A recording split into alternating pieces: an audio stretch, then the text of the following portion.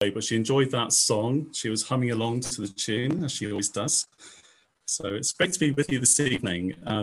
And tonight we're looking at Psalm 7, completely different subject to what we were looking at this morning. So it's quite nice, really. Now, rather than just read through the psalm and then comment on it and go back to the parts of the psalm, I'm going to give you a bit of an introduction and then read the psalm throughout my time of sharing with you, if that's okay. So every now and then I'll start to say, okay, this is about where we've got with the psalm. But just by way of introduction, I wonder if you can remember that quote, sticks and stones may break my bones, but names will never hurt me. That's the version I remember. And over the years, it's a version that I have quoted countless times. Maybe it's not so good. And even as a parent, I can remember telling my children as they've grown up when they've been teased or provoked, and I've often used that. Now, you won't find that one in the Bible. It's not a proverb. It's something that we constantly use. Of course, in reality, we know that those words are complete twaddle. Let's be honest, it's nothing like that whatsoever. We recognise only too well that names really do hurt. And we have the Bible's backing on that. Because if I could quote Proverbs chapter 18 and verse 21, the writer on this occasion says this: life and death are in the power of the tongue. And these words spoken are either poison or fruit. You choose. And of course, we only then have to cross over to the book of James, and James writes an awful lot about the power of the tongue and the power of words. And words are incredibly powerful. They can be good, they can build up. And we thought a little bit about that this morning as Paul and Barnabas revisited the churches on his first missionary journey. And he was all in the game of building people up. And he used teaching, he used words to do that. Words build up, they motivate, they encourage. We know that, but words can also have the opposite effect. Words can tear down, they can hurt, and they can cause terrible scars.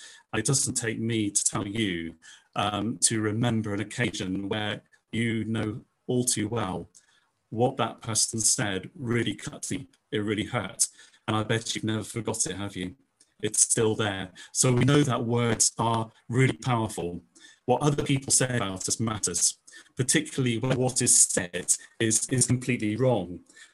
They can destroy our character. They can destroy reputations into thousands of pieces, especially when everything in you cries out, that's not fair. That's not how it was. If you've ever felt like that, then you are in really good company with David, who wrote Psalm 7, because basically that's what the psalm is all about. Now, if you know the Psalms very well, you also know that David wrote Psalm 6, the preceding psalm. And in that psalm, it's completely different. David openly confesses that he has done something wrong in God's eyes. The lovely thing about David, and what I've really appreciated about him, is his transparency, his integrity, and his honesty. He wrote about how he felt. And a lot of that came out in the Psalms, and that's why we relate so much to it. But you also find, as you read through the Psalms, every single psalm relates to something that happened in his life. So Psalm 6, David wrote those words knowing that he deserved what was happening to him, what he was going through. And on that occasion, he asks the Lord for mercy and grace. He asks for help and for leniency. But Psalm 7, however, is completely different in its flavour and its construct. In this psalm, David believes he's in the right and he's done nothing wrong. And in fact, he's convinced that he has been wronged by others. And that's what's coming through. That's the vein and the thoughts in that psalm. And he longs for God to step in and vindicate him. And so by way of introduction, that leads us to the theme of Psalm 7. It's all about vindication and judgment. Verse 8, the vindication of David, the servant of God. And then verse 6, if you come to that one, he calls for the judgment of God on his enemies. Notice also, if you have your Bibles open and you're looking at that, if your Bible is like mine, there is a title. This psalm does have a title and it's quite unique. If I pronounce it right, hooray, 10 points for me, but I might not. I think it's pronounced Shiggaion. It is called a Shiggaion of David.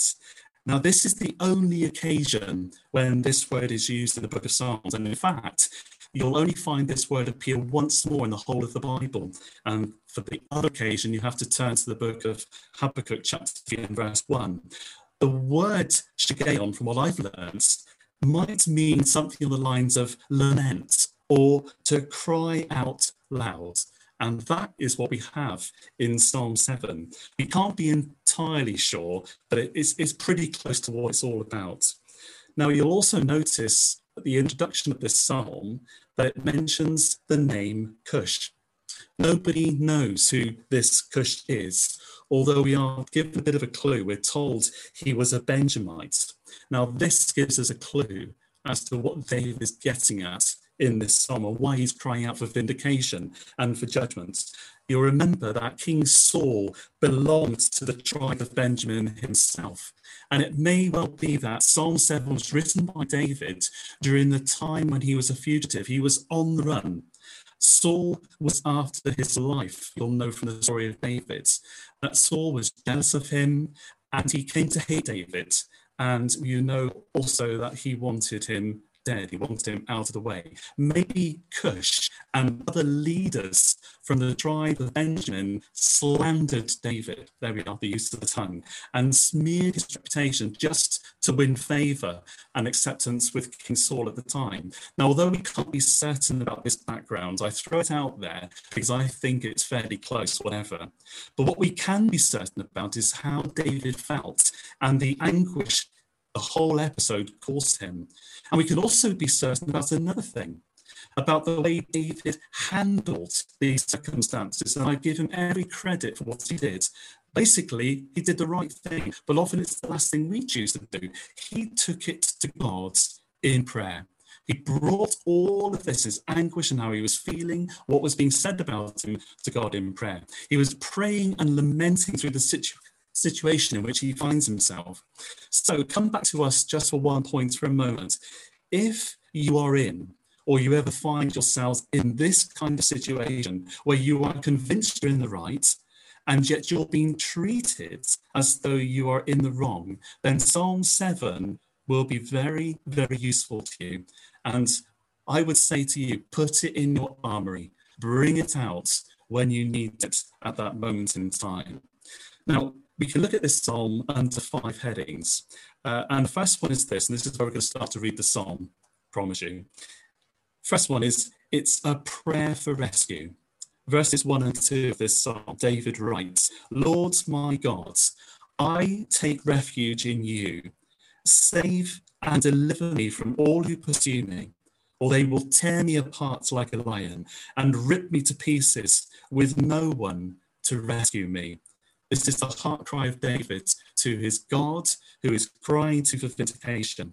Just want to share with you a little story when it comes to being rescued supernaturally. I hope you like this. John Paton was born in Scotland in the late 1800s. He was a Protestant missionary to the New Hebrides Islands of the South Pacific. It was a hostile place, to say the least, because the previous missionaries in these islands had not only been killed by the natives, they had also been eaten by them. Sorry to be so graphic, but that was the truth of the story. John Paton and his wife went to evangelize these tribes with the gospel.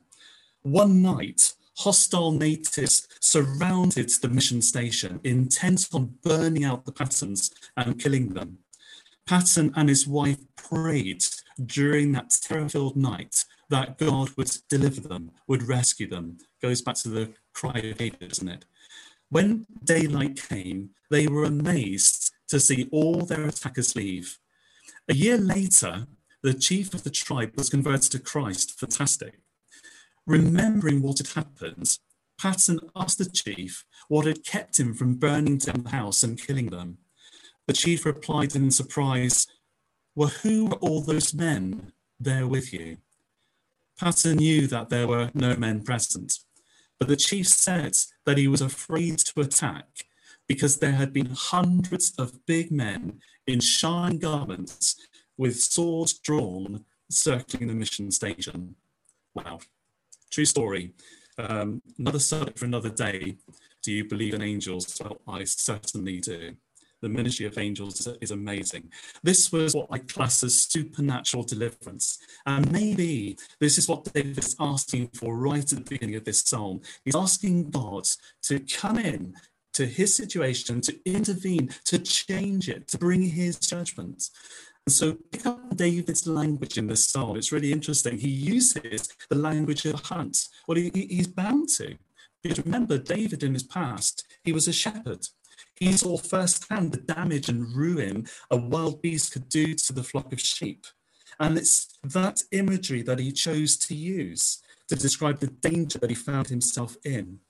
Verse 2, again, they will tear me apart like a lion and rip me to pieces. He knows what he's talking about. Maybe he has witnessed. Maybe he's been part of scaring off and fighting off a wolf or a lion or a bear from his sheep. And if you remember, he actually shared that truth with King Saul when he went to battle it out with Goliath.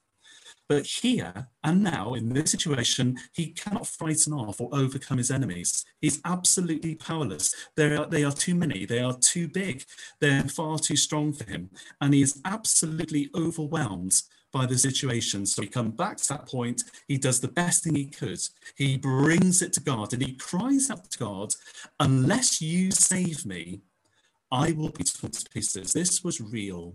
This was a heart cry. And I don't know about you, but maybe there are times when we can or we will relate to this situation. The second point is this. He asked God to search his heart. This is David, who is called the man after God's own heart. Heart work with David was very important. It was very real. And so he says in verses 3-5, Lord my God, if I have done this and there is guilt on my hands, if I have repaid my ally with evil, or without cause have robbed my foe, then let my enemy pursue me and overtake me. Let him trample my life to the ground and make me sleep in the dust. This was real heart searching. This is David opening his life as an open book before God. After bringing his fears to God at the start of the psalm and praying for deliverance, notice now he's bearing his soul to God. In fact, David was willing at the end of these verses to put his life on the line if he was found to be the guilty party, if he was in the wrong. But also notice this, David, all through this, he's not once claiming to be perfect. He's not claiming to be sinless. What he is saying is that he is only innocent of this particular accusation, whatever it was that was leveled against him. He abruptly responded, the trouble is, sorry, I've got on one point there too many, and intent on burning, hang on, totally lost now.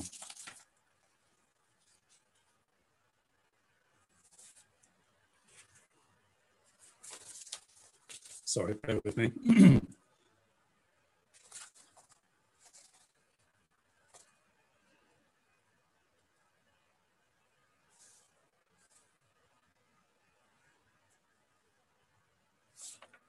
I do apologise. Totally lost here.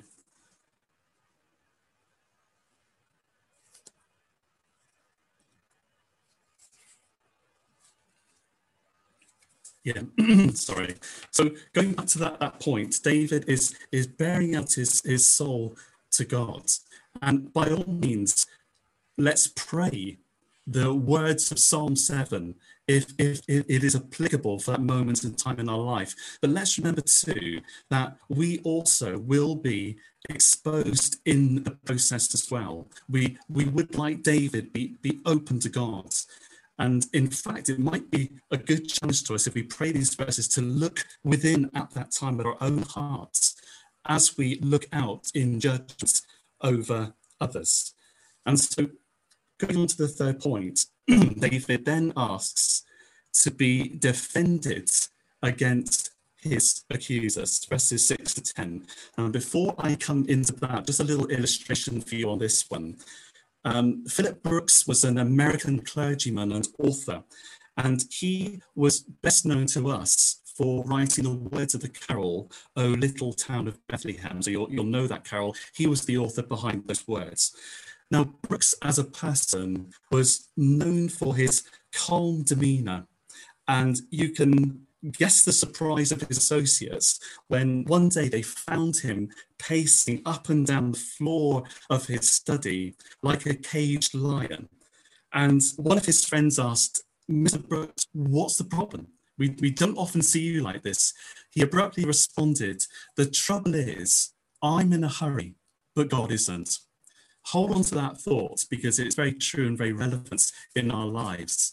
We have all probably known those times when we have felt that heaven's clock is running slow. We want to speed things up. We want to see God step in action and do it now, Lord, please. And if we haven't seen that, then we certainly will do in our Christian lives. There are times when we feel that heaven seems so silent. God is just taking his time in answering our prayers and meeting that need or changing that circumstantial situation. And this is how David is feeling as he's moving on through the psalm, as he's penning these words.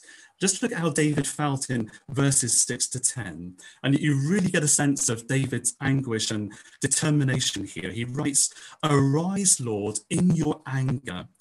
Rise up against the rage of my enemies. Awake, my God, decree justice. Let the assembled peoples gather around you, while you sit enthroned over them on high.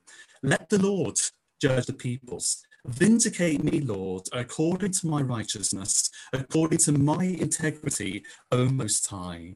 Bring to an end the violence of the wicked and make the righteous secure. You, the righteous God, who probes minds and hearts.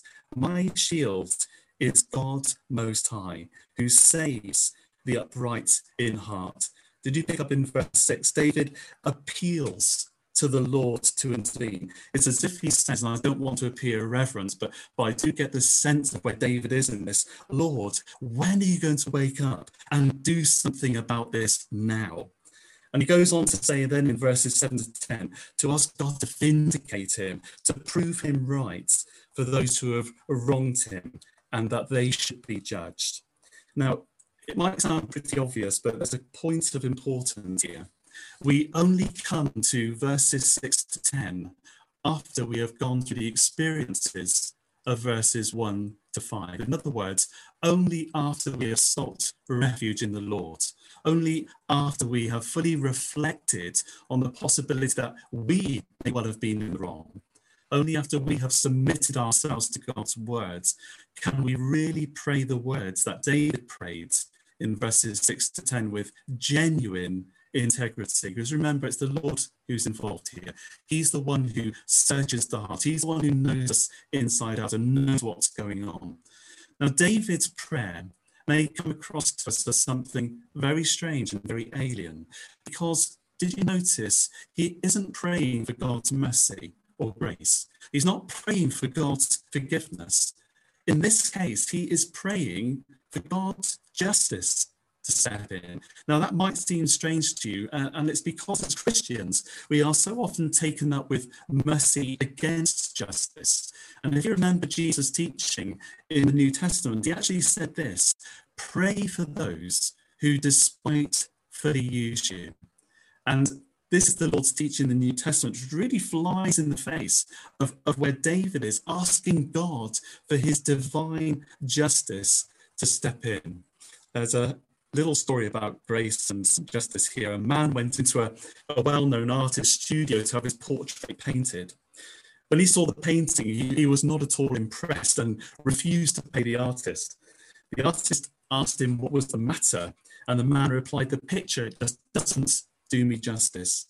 The artist replied, "You don't need justice, my friend. You really do need mercy. Mercy against justice." And on this occasion, we need to remember that God, our God of mercy, is also a God of justice.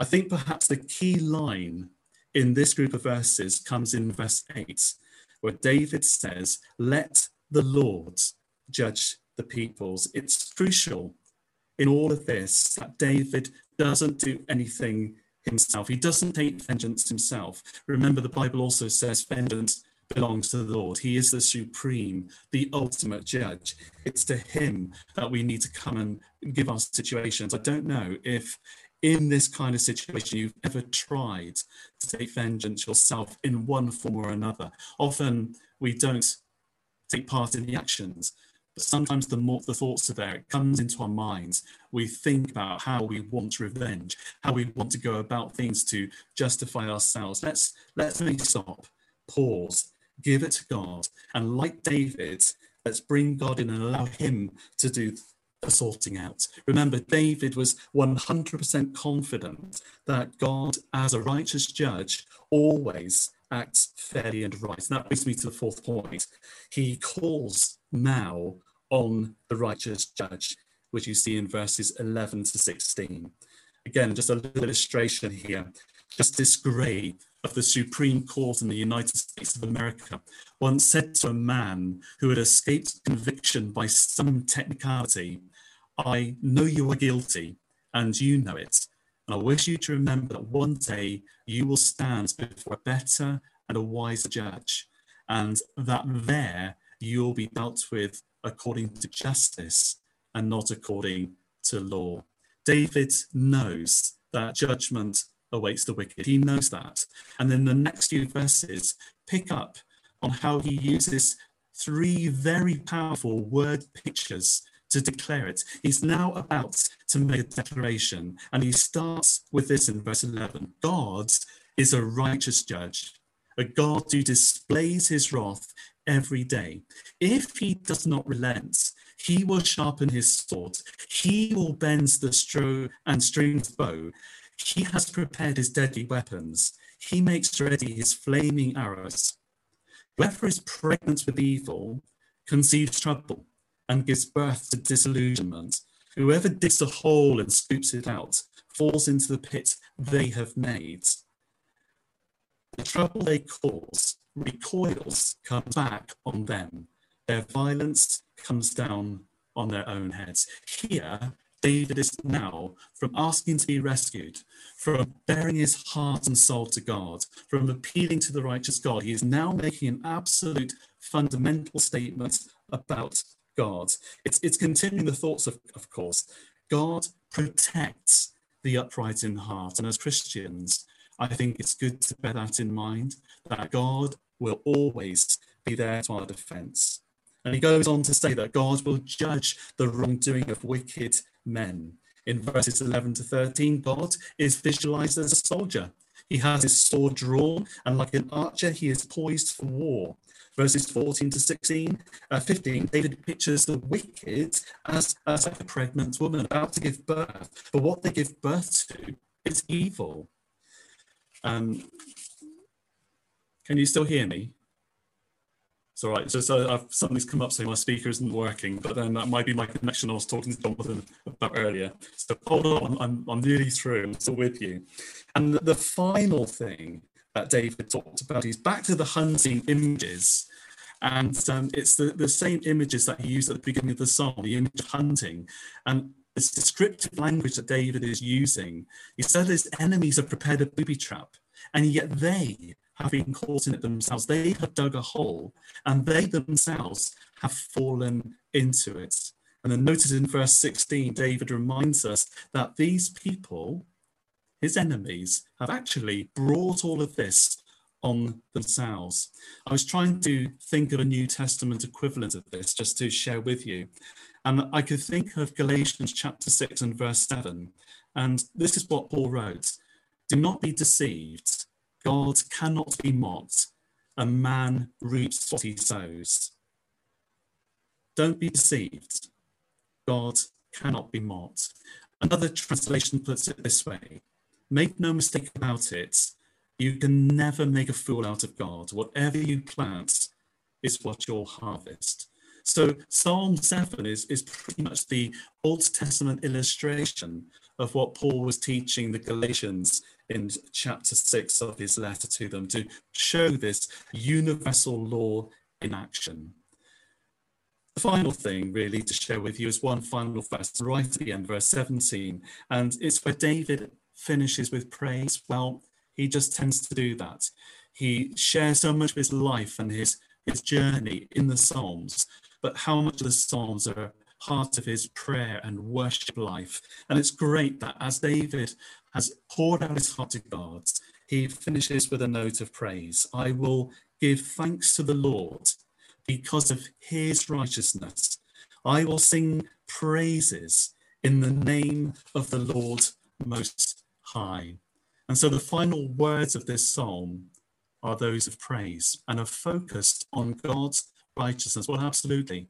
God is the righteous judge. David has done the right thing. He's gone to the right person. Although David may well have had things to say about his own righteousness, he had concerns about his own name and reputation and his family's reputation, but ultimately he reminds himself and us that God's righteousness and God's name is what ultimately is important. Let me just finish with this. The Bishop of Chelmsford related this story of himself when he was a child. One day he was taken to the house of a very old Christian lady, and she asked him to read a framed Bible text. The verse, Genesis chapter 16 and verse 13 read, "Thou God seest me." And she said to him, "When you are older, people will tell you that God is always watching you to see when you do wrong so that he will punish you. I don't want you to think of it in that way. It's not right.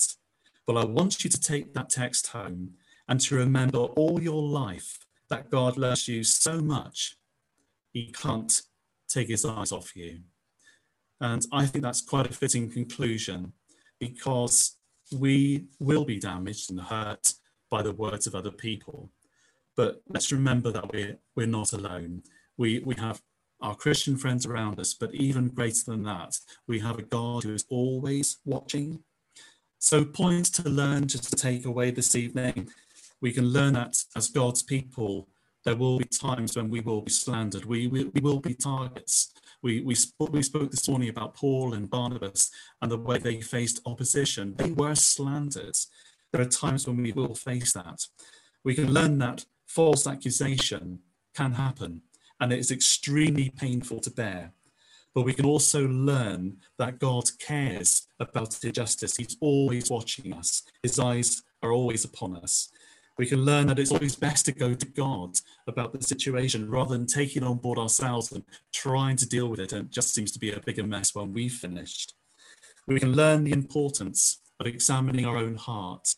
David was very good at doing that, and we can learn that lesson. And we can learn that whether sooner or later, directly or indirectly, God will always set things straight. The wicked will be judged. Evildoers will face God's judgment. We know that that is true. And we learn that in spite of trouble, picking up on David's final thoughts, we can carry on praising God and thanking him for his righteousness, which is ultimately and always supreme. Sorry for getting lost partway through, but that's just the way I put my notes together. I do apologise, but I pray that something of that will be a blessing and a help to you. I think it's one of those psalms where maybe not now, but don't forget it. Tuck it away in your arsenal and bring it out when you face those times of the wickedness of people's words, and don't get caught up in it yourselves. Thank you.